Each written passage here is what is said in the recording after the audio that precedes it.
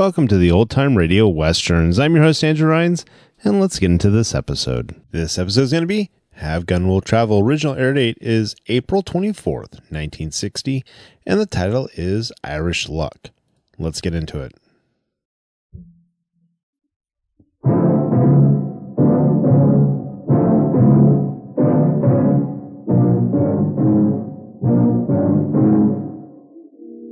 You have me confused, O'Bannon.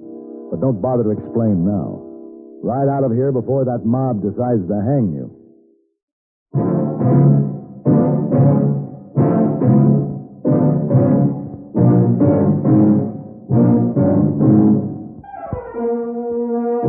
Have Gun Will Travel. Starring Mr. John Daner as Paladin. San Francisco, 1875. The Carlton Hotel, headquarters of a man called Paladin.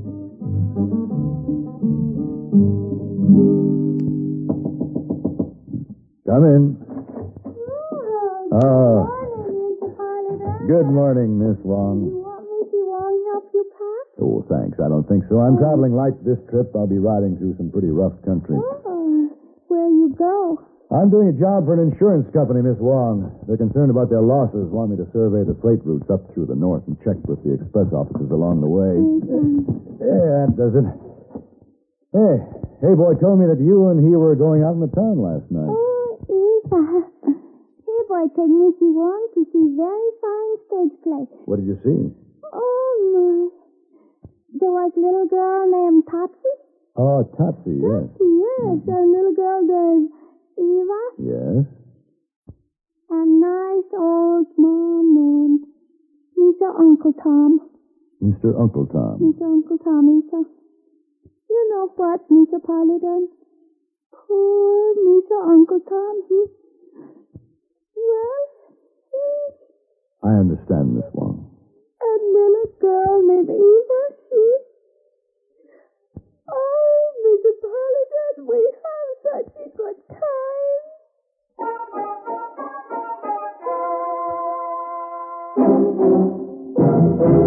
On the road between the town of Lexington, Massachusetts, and the Concord River Bridge are a number of stones and monuments that are a part of our American heritage. In the spring of 1775, the Minutemen of New England brought together a supply of stores and munitions in the small village of Concord. The Provincial Congress had voted for the stockpile for defense only, but British General Gage regarded the collected munitions and stores as potentially dangerous to King George's troops. On April 19, 1775, Gage dispatched a force under Major Pitcairn to capture the stockpile. The route of the British troops took them through the town of Lexington, which had been alerted by Paul Revere and others. At Lexington, the British were met by a small American force, and a skirmish ensued on Village Green. The American Revolution had begun. Their superior numbers allowed the British to continue their advance toward Concord, but William Prescott, who had ridden with Paul Revere, carried a warning of their approach.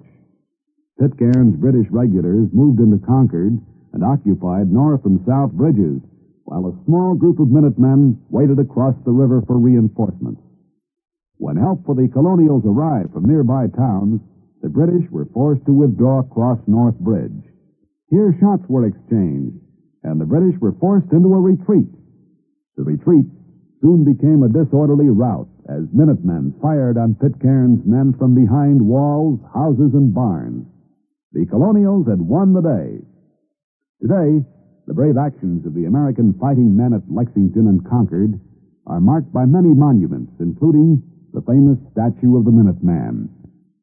Some of the original landmarks are still preserved. The monuments at Lexington and Concord remind us of the rich heritage that as Americans we share and stand ready to defend.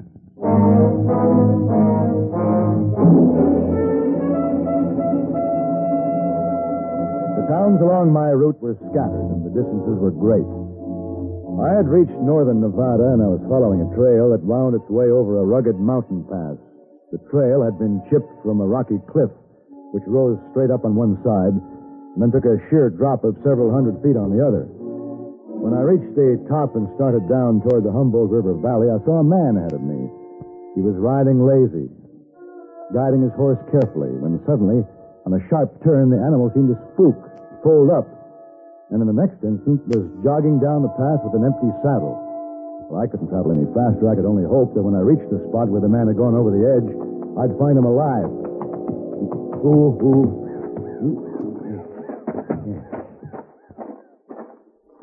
Hey, down there.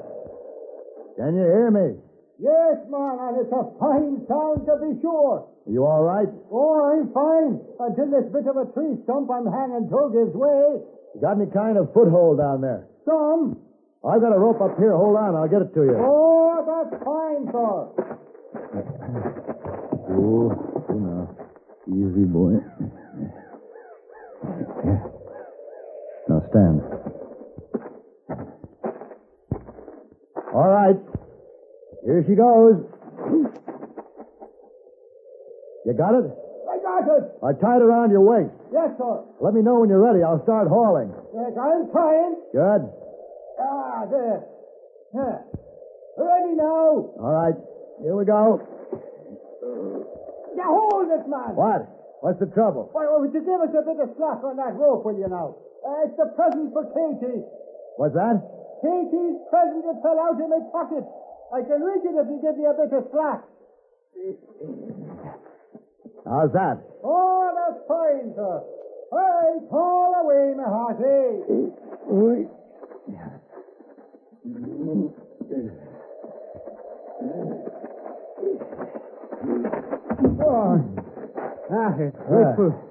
Grateful I am to you, sir. O'Bannon's my name, sir. Red, they call me, and I needn't be telling you why. And, when I catch me breath, I have a few words to say about that no good, cutted, not-headed horse that twice in a month has set me down without even so much as a by your leave. Never mind the horse. We better check you for broken bones. Oh, no, sir, no. Bannon's a tough one, though I am hurting a bit in a few places, but praise be, Katie's present is safe. Katie's present? Would you be after knowing what day this is, sir? Oh, yes, it's Thursday. That's right, in March the 17th, and that, of course, is St. Patrick's Day, but more than that, it's the birthday of my darling Katie. Your wife? Yes, sir. Like a man, I'm afraid I was after forgetting the occasion, until Katie, like a woman, dropped a hint here and there, so I had to saddle up and ride into town to buy her a gewgaw. Well, we better get started down the trail. You go ride my horse and I'll walk. Oh, now, a fine thing that'd be. To thank a man for saving me life by taking the horse out from under him. No, sir, O'Bannon will walk. A good walk will take kinks out of me.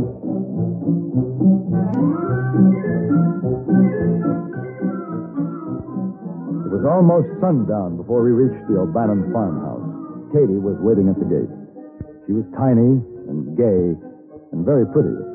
And she insisted that I stay to share the birthday celebration. Then it got so late, they both insisted that I stay the night. They were warm, friendly people. And when I left the next morning, it was with the promise to see them on my way back. My business took me on into Idaho, and it was nearly 2 months before I passed through Nevada again. The last stop on my route was the town of Toano, only 20 miles from the O'Bannon place. I checked into a hotel, then started for the Horseshoe Saloon. You ain't gonna get a drink in there, mister. Oh, why not? We're holding a trial in there today. Trial? Gonna start as soon as the judge gets here. Once it starts, it won't last long. Open and shut case. Yeah, I just kept watching. I knew I'd see the fella again someday. Who's that? Fella on trial. Robbed my stage, killed my shotgun rider. I got a good look at him. I knew I'd spot him again, and I did. Over in Lander County. Sheriff brought him in. You gonna visit the trial? No, I have business at the freight office. Just thought I'd have a drink first. We'll fix him. Dirty killer. A fellow named of O'Bannon. O'Bannon? Know him? Well, I'm acquainted with an O'Bannon up this way, but I'm sure it isn't the same one. Well, we're gonna fix him. Quick and good.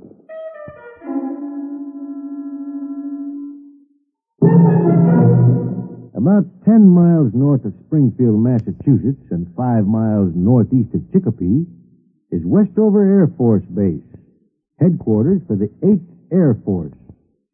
The field was named after Oscar Westover, who was Chief of the Air Corps from 1935 until his death in 1938. Westover was born in Bay City, Michigan, July 1883. He entered the Army as a private in 1901 and graduated from West Point in 1906. During the infancy of flight, Westover became interested in the Air Service and worked in the office of Director of Air Service in 1918. In 1922, he became the Director of Aircraft Production for the Army. Then in 1928, Westover was offered a post as Assistant to the Chief of the Air Corps. He held this assignment until 1935, when he was commissioned a Major General and moved up the ladder to Air Corps Chief. About this time, there was much discussion concerning the value of air power. Like other top Air Corps officers, General Westover pointed out the need for a stronger Air Force. Together with General Andrews, he advocated a policy whereby the Air Corps could have more fighting power and become a more independent unit. Unfortunately, in 1938, Westover was killed in a plane crash before his recommendations were placed in effect. Despite his untimely death, Westover holds an important place in the growth of American air power. Men like General Westover serve as a reminder that those who today wear the Air Force uniform also play a most important part in the progress of air power, the instrument which is so vital for the preservation of our American way of life.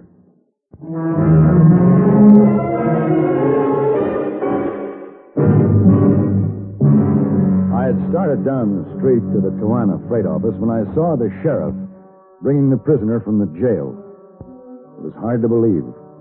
But the O'Bannon on trial was my red-haired friend of the mountain trail. He didn't glance in my direction, but I decided to postpone my business and visit the trial after all. What the court convened in the Horseshoe Saloon lacked in formality, it made up for in its obvious zeal to fix him quick and good. Circuit Judge Charlie Cagle called the court to order, and Wes Barker took the stand. Do you swear to tell the truth, the whole truth, nothing but the truth, so help you God? I do. Sit down. Well, there he sits, Judge. Right there. Now, please, Mr. Barker, not so fast. I want you to tell us just what happened. Well, the coach wasn't running just on schedule that day. We didn't have no passengers, but we had some important freight to carry. Valuable freight? Gold. The shipment wasn't ready on our regular time to leave, so we waited for it. And when was this? Oh, 2 months ago. You remember what day exactly? Sure. It was March 17th. We just got a ways out of town, about sundown it was, when this man right here, he busts out in the road and flags us down and yells, "This is a holdup." He got a gun right in my face. Now, Joe Pinelli rode shotgun with me for 6 years. He knew when to throw down on a holdup man, when not to. Joe didn't throw down on this fella, but he plugged him anyway. Got a shot off at me, too, but he just nicked me. He took the gold? What he could carry. And I got a good look at him. And last month, when I seen him over in Lander County, I recognized him and told the sheriff. That's him sitting right there. Yeah, I guess that'll be all, Mr. Parker. Judge Cagle, Your Honor. Yes. Say, don't I know you? I think so. My name is Paladin. Sure. Now, what can I do for you, Mr. Paladin? I'd like to be sworn in, Your Honor. A man's life is at stake here, and I just don't understand it. There's something terribly wrong. Well, come on up here. Thank you. All right, let's keep it quiet now. You swear to tell the truth, the whole truth, nothing but the truth, so help you God? I do. Sit down. Judge, if this murder and holdup occurred on March 17th, about sundown, the man sitting here, O'Bannon, can't be guilty. Quiet down. Let's keep order. Why do you say that? Because I was with O'Bannon on March 17th, at that time. And he was over 40 miles from here. Let's have order, please. Well, now, you better tell us the whole story. Start from the beginning, Mr. Paladin.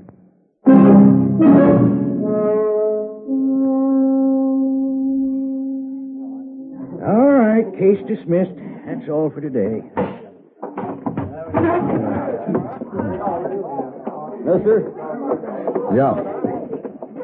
I can't figure what your game is, but you sure didn't make yourself any friends here. Look, I'm sorry, Barker. I told the truth. Yeah.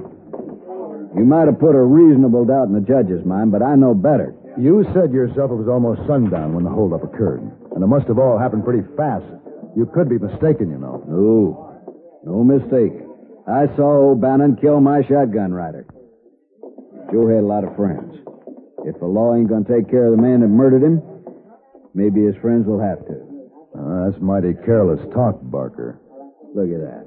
Sheriff's turning him loose. That dirty killer walking out of town a free man when he ought to be hanging on the end of a rope right now. And we can thank you for butting in with your big lying mouth. I didn't lie. I know better. Now, like I say, I don't know what your game is, but it ain't over yet. Here comes your friend. He ain't seen the last of this, you can tell him. Hey, O'Bannon. Oh, hello, friend. O'Bannon, you better get out of here. Well, thanks, and what do I owe you? What do you mean? Well, one good turn deserves another. What can I do for you? What do you want? Well, I don't want anything. I had to tell the truth. Truth? Mister, you never saw me before in your life, and you know it. Listen, if it's some sort of a joke, I don't appreciate it, and I'm afraid this is no time for questions and answers. These people watching us, they're in an ugly mood. They don't waste any love on me, do they? They're dangerous. I've seen it happen too many times. You better get out of town as fast as you can. Oh, but I intend to. I have my plans all made. And thanks again, friend, for your pretty lies. You have me real confused, O'Bannon. But I'll expect some answers for this, and they better be good. I'll ride out to your place tomorrow. My place? All right, just get going, O'Bannon. Oh, sure. Oh, Paladin. What? You'll find me at North Fork.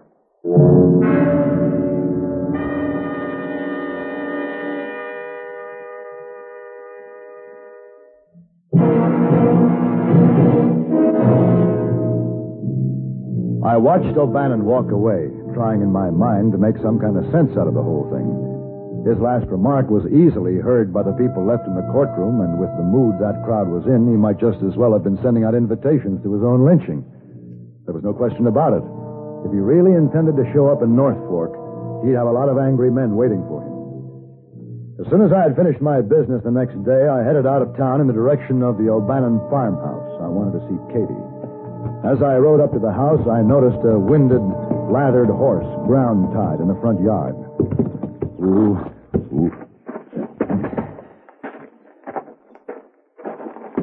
No, Katie. You black What? hostages. Hey. Stand back. Stand back. Hey, Katie! Katie! Paladin. What have you done? O'Bannon.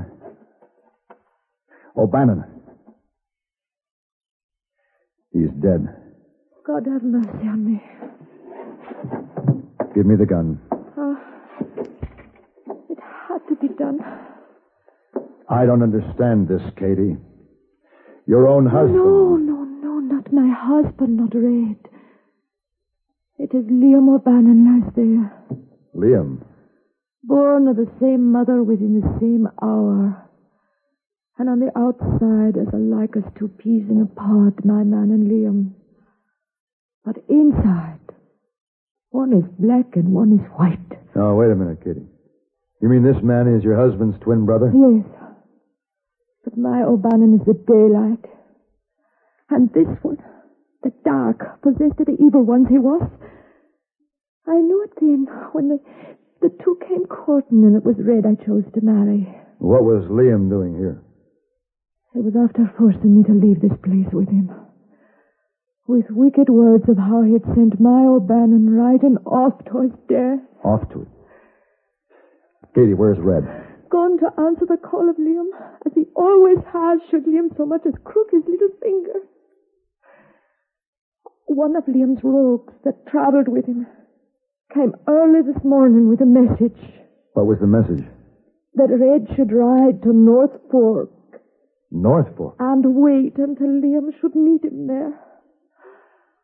But Liam came here instead to take me off with him. Katie, it just might be that Red is riding to his death. How long ago did he start? Some time now. I'll have to go after him. Katie, will you get me a blanket? Oh, yes. I'm afraid Liam must ride with me.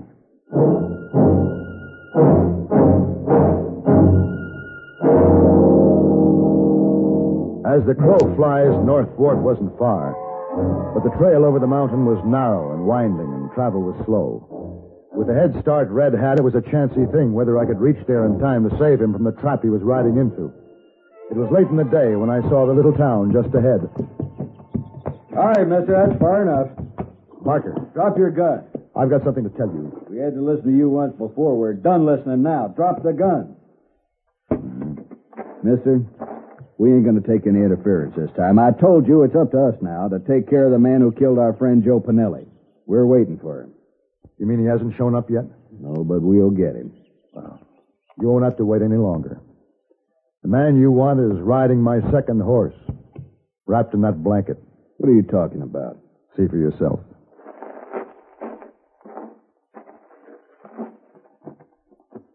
Jim, all right.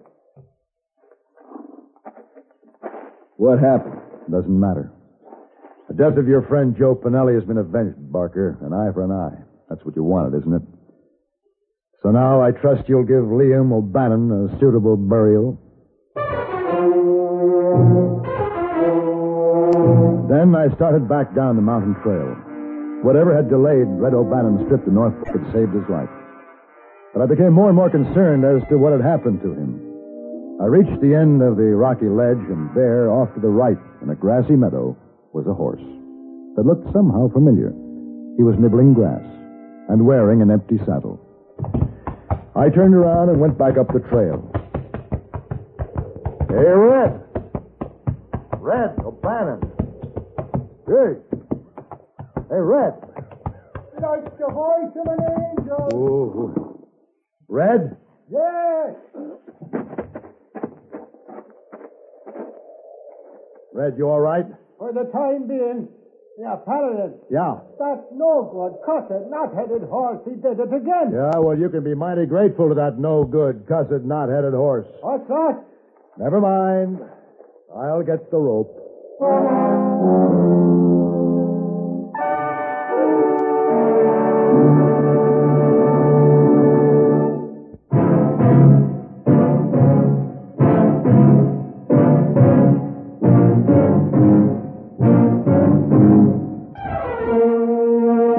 Have Gun Will Travel. Created by Herb Meadow and Sam Rolfe, is produced and directed in Hollywood by Frank Parrott and stars John Daner as Paladin, with Virginia Gregg as Miss Wong. Tonight's story was specially written for Have Gun Will Travel by Ann Dowd. Specially featured in the cast was Ben Wright, with Harry Bartell, Jack Moyles, and Gene Bates. This is Hugh Douglas inviting you to join us again next week when CBS Radio presents Have Gun Will Travel.